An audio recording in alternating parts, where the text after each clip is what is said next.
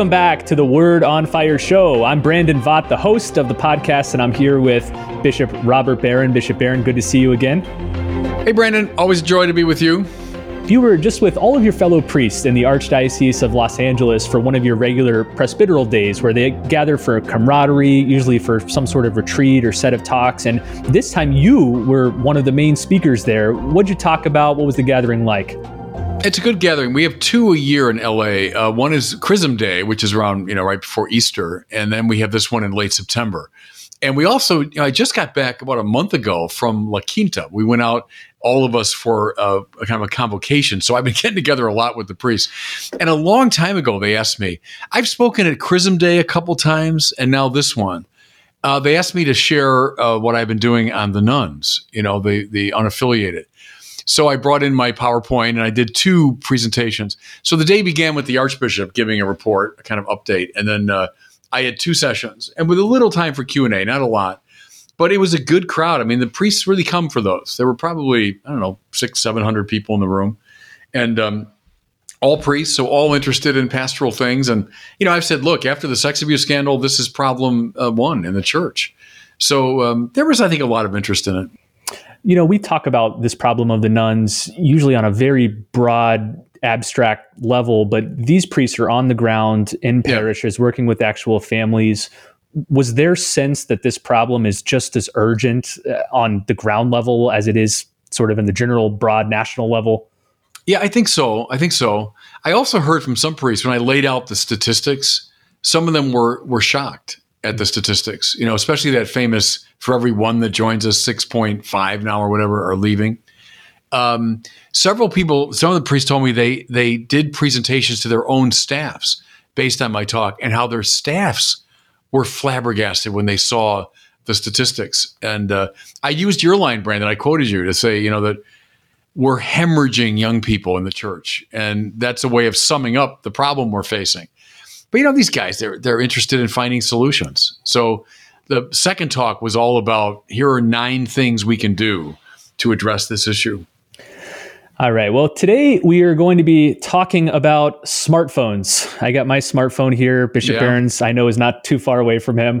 In particular, we're talking about smartphone addiction. This has become a very prominent topic in the culture. I think as many people have begun recognizing that for all the great, tremendous things our phones allow us to do, they're also dangerously addictive. Before we get into the discussion, let me tick off a few statistics here. So, study from MIT found that students who were asked to give up their phones, college students, for just 24 hours, just a day, suffered from anxiety and confusion.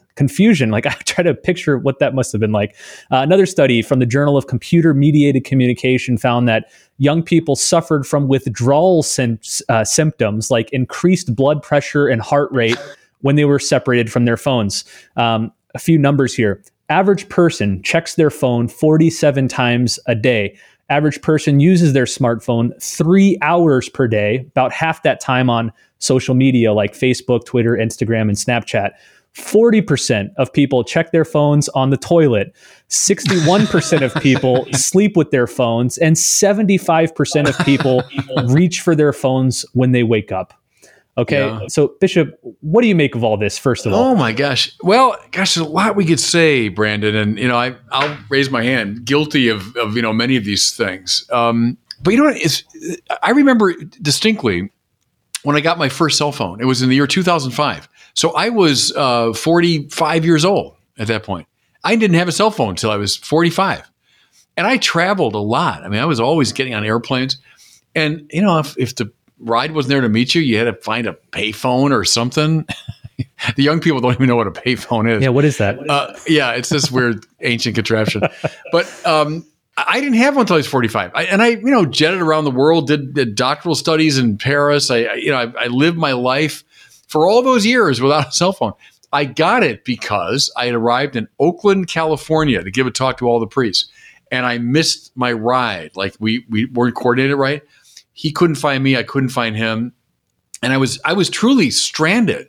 And I went looking through a phone book. Again, young people don't know what that is. A phone book looking for the number of the archdiocese. I mean, it was so crazy.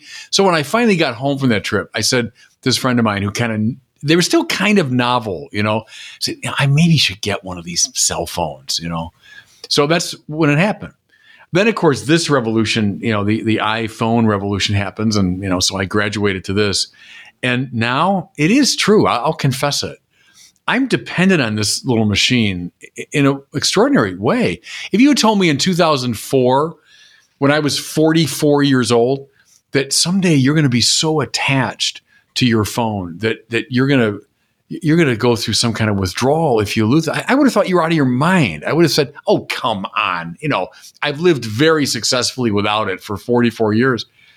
But it's like, people that know how to make addictive foods, the inventors of these machines, and they were geniuses, but they did know how to produce something that is indeed very addictive. As I can't let go of it. See, I'm putting it down. I've read a lot of books over the last few years assessing the whole landscape of technology, particularly social media, Silicon Valley companies. And that fact really stuck out to me, that among the smartest people in our entire culture, those with computer science backgrounds, technology degrees from the best institutions, many of the smartest people are in Silicon Valley right now trying to figure out new ways to keep you more addicted to your devices and apps. It's like, so our pitiful wills are competing against the brightest minds in our culture. It feels like that, doesn't it? Yeah. And of course, things are addictive because at some level they're very good, right? They wouldn't be addictive unless there was something about them that was very good. And I'll say it, these are very good. These are wonderful machines. And just think in the course of the day, Brandon, I've used the Waze app to get to where I was going. When I'm traveling, it's my alarm clock. If I don't have the phone, I don't have a proper alarm clock. I use it for, email. I've checked email several times and just getting ready for our taping today. You sent me things by email. I used it. When I woke up this morning, that's true. Not quite the first thing I did, but very shortly, I sat down with this phone to see, okay, did any emergencies happen? Any important emails come in? And then I glance at the news to see, okay, what's going on? And I almost force myself after that to say, okay, put it down, just put the cord back in, because now we got to go pray. And when I go to pray in my chapel, I make sure I don't have this with me. I keep it up in the room, charging, because I don't want it as a distraction. But so my point is, yeah, this is a great little device. And I've used it for like a compass. Sometimes really when I'm a little bit lost and where's north? Oh, there's north. I've used it to find out where the constellations are. That's the Big Dipper over there. It reminds me, again, this is going to date me, but when I was a little kid, Batman had his utility belt. Remember? Do you remember that at all? Was that on reruns when you were growing up? I've seen it, yeah. The campy Batman from the 60s, the TV show. Right. And he has this utility belt. And it became this joke, like, whatever situation he was in, he had the right, solution.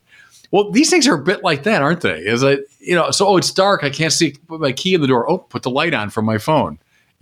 What direction am I going in? Oh, let me check. Hey, who wrote, this symphony? I'll find out. So they are wonderful. They're good. And that's why they draw us in. We've talked a little already about some of the functionality that smartphones provide, like the ability to check email, maps, constellations, measuring. How about the thing you mentioned last, which is the access to all the information the world has ever known? What are the implications of that? What does that mean that like anybody alive today can find anything they want to know within just a couple seconds on their phone? Is that good, bad? What ramifications does that have?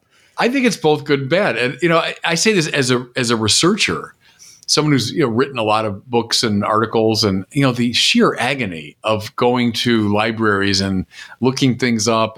Or let's say you're writing a sermon and you say like, gosh, who said that? Or where is that in the Bible? Well, in the old days, I actually got my Bible off the shelf and I would kind of page through it and look for things. Now I'm working on a sermon. All I got to do is, click on, my search engine, put in this statement. Oh, there it is. Romans 4:57 or whatever it is. So it's wonderful. It's wonderful. But I do say this precisely as a researcher and someone interested in the life of the mind. There was something wonderful about the slowness of the old process that you were kind of compelled to look and to search and to wonder and to make connections that you wouldn't have made otherwise. So the speed is great, the accessibility. And it's weird to say, isn't it, Brandon? But, the entire Summa Theologiae of Thomas Aquinas, I can get it through this if I want it, right? Dante's Divine Comedy, I could find it on here. What's the quadratic formula? I could find out on this thing in seconds. When is Easter in the year 2027? I could find out in 5 seconds. So wonderful. But I wonder, does the speed compromise us in a way? That there's something beautiful about a Chesterton looking through old books. What would G.K. Chesterton think about a smartphone? I think it's an interesting question. I think he'd delight in them in a way, wouldn't he? Think of like a Ben Franklin, someone like that. I think would delight in these devices. But I suspect Chesterton too would have some reservations. I think you're probably right. Now, we could talk about all these different effects of the smartphone, but I want to stick with this theme of addiction for the rest of it, because I know a lot of people, friends, family, myself, yourself, at times we recognize the addictive qualities of these tools. And I think what many people are realizing too is these aren't just accidental features of the smartphone. They're baked into it. I mean, this is what these devices and apps are designed to do. I know lots of neuropsychologists have identified features in these apps, like Facebook's little red notification icon that is like a jackpot lever. Like you want to log in to see, hey, did I get another update or notification or whatever? I guess as a bishop, as a spiritual teacher, I'd ask you this. Why do we care so much about this endless loop of feedback on these social media apps, likes, notifications, comments, what people are saying about me or the things I'm sharing? Why do we care so much about this? Because we need affirmation, and that little beep or that little buzz or whatever it is that says, hey, someone's paying attention to me. Someone is responding to me. That gives our ego a little boost. And that is, think of, rats in a maze or something, and they give these little, stimulations that make them do what the experimenter wants. In a way, that's what's going on, is we get a little boop, a little stimulus. Oh, someone is reaching out to me. And that's understandable, and it's a little bit dangerous too. And the addictive thing, I mean, I get it when I'm going through like a Facebook feed. And maybe you start by something came up and you start looking, and then you're just doing this looking, and you think, what am I looking at here? What is so interesting? And the answer is practically nothing, but it's just like maybe there's something new, maybe something fresh will appear. So yeah, I've had to sometimes just almost like grab myself by the scruff of the neck and say, get away from this thing. And look up. There's something about this thing. It's like the mark of our time, isn't it? That when they do sculptures of people of our time, it'll be this. And did you find this, Brandon? Sometimes I'll find that even my hand will start falling asleep in a certain way, and I realize I've been holding that darn phone too long, Or I even find I might be at the end of the day, I'm watching a movie on TV, but okay, I got kind of bored with that, so I pick up my phone and I'll start looking at something. I'm like, what am I doing? There's the movie. The movie is one step removed from reality. Now I'm 2 steps removed from reality. So I think all of that we got to be really wary of. And I think by a set of practices, make sure you get away from it. Do you know one thing? I just discovered this the other day. I didn't realize it's keeping track of you. Of course it is, of how much time you're spending on it. Apple's got the screen time feature, which is really disheartening to look at. Sobering. Yeah. No, and I think though, Brandon, turn it around, that's a good thing. If people were to say, let me check that. I've been on this darn thing way too much today. And maybe set some limits and say, look, I don't want to go beyond 2 hours or beyond an hour and a half or something. And maybe use that little feature and say, all right, too much. And emergencies, okay, I get it. An emergency, sure. But how about a book? How about a conversation? I know I'm rambling here a bit, but this is something Jean Twenge's book, on the iGen reminded me of. How we learn as young people social cues. And it's, by looking at people and looking at their faces and seeing their reactions and seeing what involves them and what turns them off. But if I'm going through life like this, I'm not noticing that. Or you're in a doctor's waiting room, right? And every single person, they're all like this. But in the old days, maybe you'd see someone, maybe you knew someone. Hey, how you doing? Oh, are you sick? Or how's your mom doing? You reacted and interacted in a very personal way. But now this, right? And the minute I'm addicted this way, the minute, let's say, a conversation ends, boom, I'm right back to this. So I think all of that is quite bad, is quite impersonal. And we're like living in these little isolated spaces dictated to by these machines. And I think all that is really regrettable. Well, this smartphone phenomenon is new, but addiction and attachment is ageless. It's not new at all. And the Catholic tradition offers a lot of help in response. A lot of our greatest spiritual masters have thought deeply about unhealthy attachments. And so for the rest of this episode, I want you to maybe share some of the insights from our great spiritual minds on what they would think about this smartphone addiction and more importantly, how to help us manage it or break it, okay? Yeah. So let's start off with St. Augustine. If St. Augustine was time traveled here to the 21st century and saw millions of people with necks craned down on their smartphones, checking them first thing in the morning, last thing at night, what would he say and what advice would he offer? Again, I think someone like Augustine would get it because Augustine had such a restless mind and wanted to know everything about everything. And I think he'd be fascinated by that. I think he'd love the fact that, hey, I can get access to all of Cicero on this thing. Are you kidding? So I don't want to these are just horrible things. I think Augustine would have said, wow, how wonderful. But at the same time, Augustine would have known about the restless heart, and he'd be worried that we were putting a lot of energy that should be going into a loving quest for God and service of neighbor into this thing. So I'm going to pour my spiritual energy that ought to be directed outward to God and outward to our neighbor into this machine. So I think that might be Augustine's great caution.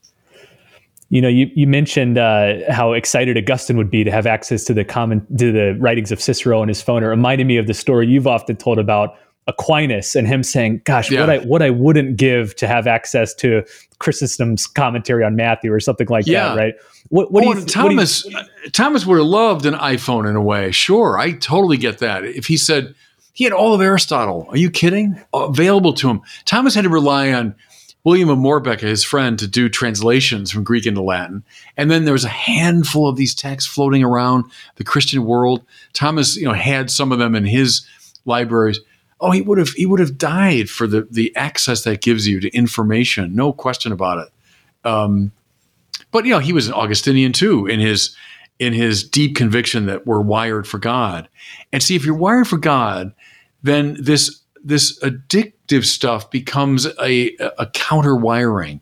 It's as though another force has reached into the works and rewired you. And that's a deeply serious spiritual problem. Now, the talk I gave at Google, remember a couple of years ago, and I used Aquinas and Lonergan, one of his disciples. The mind that wants to know everything about everything. The search engine is a bit like the intellectus agens of Aquinas, the agent intellect, the active intellect. So all of that, I think he would have appreciated. Thomas would have. How about somebody like St. Francis, who obviously emphasized simplicity of life so much? What would he say amidst this smartphone revolution? Well, maybe with Francis in mind, you think of how much time, energy, attention, and money goes into this new world, right? Once you get this phone, and I got to get a better one, and built-in obsolescence. I always felt, I've said this many times, that the one thing Karl Marx got right, I think, was that a capitalist political economy tends to produce products with built-in obsolescence. I think that's true. So these things, of course, and the latest, I just read about this. These famous earbuds without the wires, that I guess pretty soon that's all there's going to be, right? Because, they're better. But then I'm thinking, but we're going to lose those like crazy. I'll throw the earbuds with the wires in a suitcase and, well, there they are.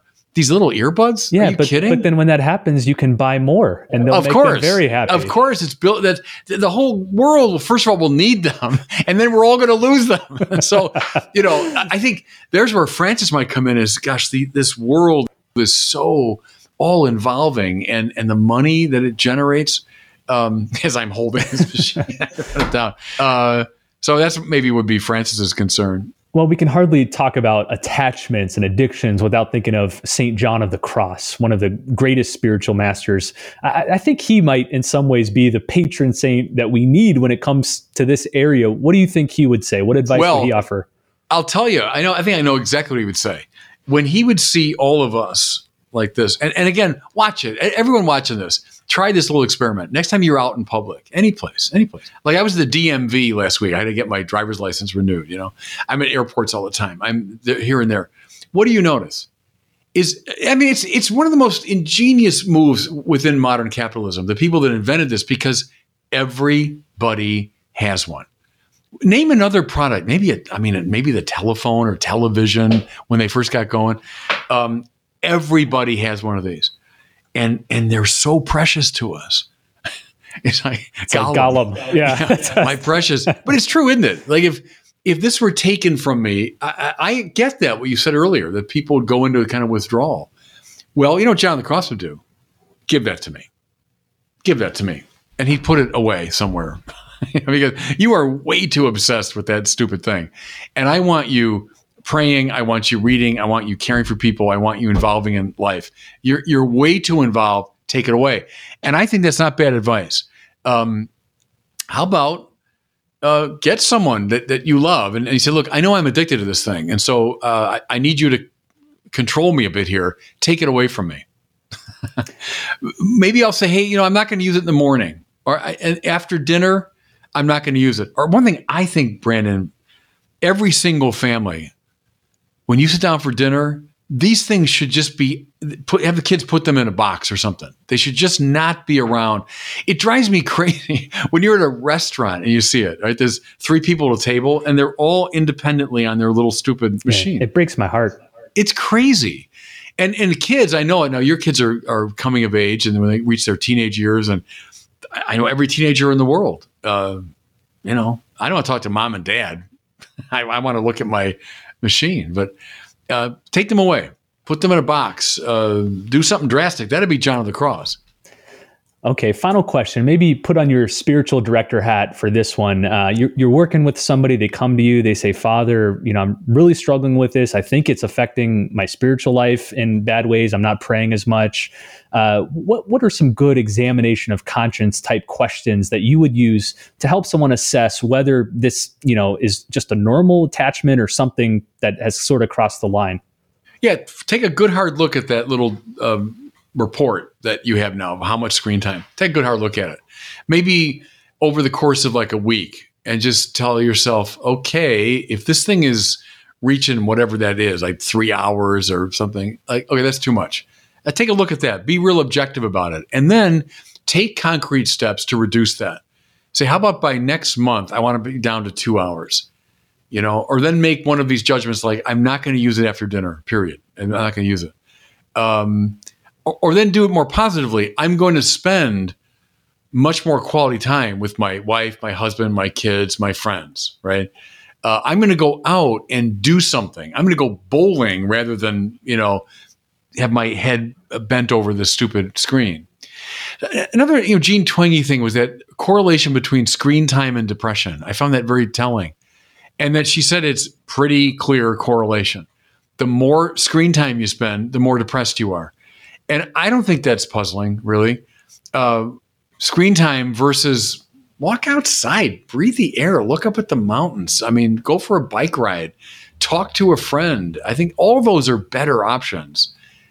And again, please don't mistake me. I don't gainsay anything I said positively about these things. They're great. They're great. They are. And they're worth using. But they are addictive. And I would take some concrete steps to get past it. If listeners are looking for a good book, Cal Newport's book titled Digital Minimalism, one of the best I read. I highly recommend it. I'll have to look at that. It's got a ton of practical tips. For example, if social media is your addiction, he recommends deleting all the apps and only using the web browser on your phone to check it, which is a lot clunkier and harder. And so you don't get sucked in. He's got a lot more practical tips like that. So check that out. Cal Newport's book, Digital Minimalism.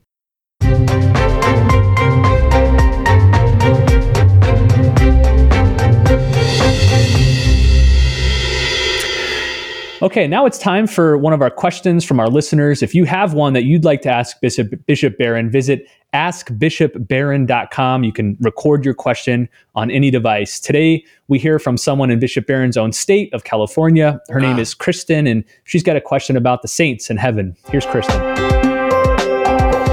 Hi, Bishop Barron. My name is Kristen from California. My question is about whether the saints feel emotions. We know to be in heaven is to experience eternal happiness. We also believe saints intercede for us. So if someone dies and goes to heaven, then sees a loved one on earth in despair or struggling with sin, do you think the saint has feelings as we understand them? Thank you. No, thanks for that. Questions about heaven are always very speculative, because the great biblical warrant is eye is not seen, ear is not heard what God's prepared for those who love him. So we don't really know what that blessed state will be like. Can we say in its definitive form? So, we can speak of a kind of interim time, let's say the soul apart from the body, waiting for the general resurrection. But let's say heaven in the full sense. Is it an embodied state? Yeah. God doesn't give up on his creation. He didn't say, I made a mistake by sticking these angels in these funny animal bodies, and so I want to get rid of those animal bodies. No, God made us as we are, and he wanted us to give him glory that way. And in heaven, we will, both in soul and body, right? So emotions belong, you say, both to soul and body. There's something soulful about an emotion because you have to have taken something in, understood it, desired it, feared it, whatever. But then emotions always register and to some degree are produced by the body. Remember, as William James said, I've always found this intriguing. It's not that I feel sad, therefore I cry. Rather, I cry and therefore I feel sad. That the body signals to the soul, if you want, what it's feeling. Okay. My point there is, I think, yes, if heaven is a truly embodied state, we'd have emotions. Now, you're pointing to an interesting sort of anomaly. Is there an embodied heavenly state that is not with everyone else in definitive salvation? So now looking, as it were, at those who are still in the earthly struggle. And we could argue that. It's hard to adjudicate that question.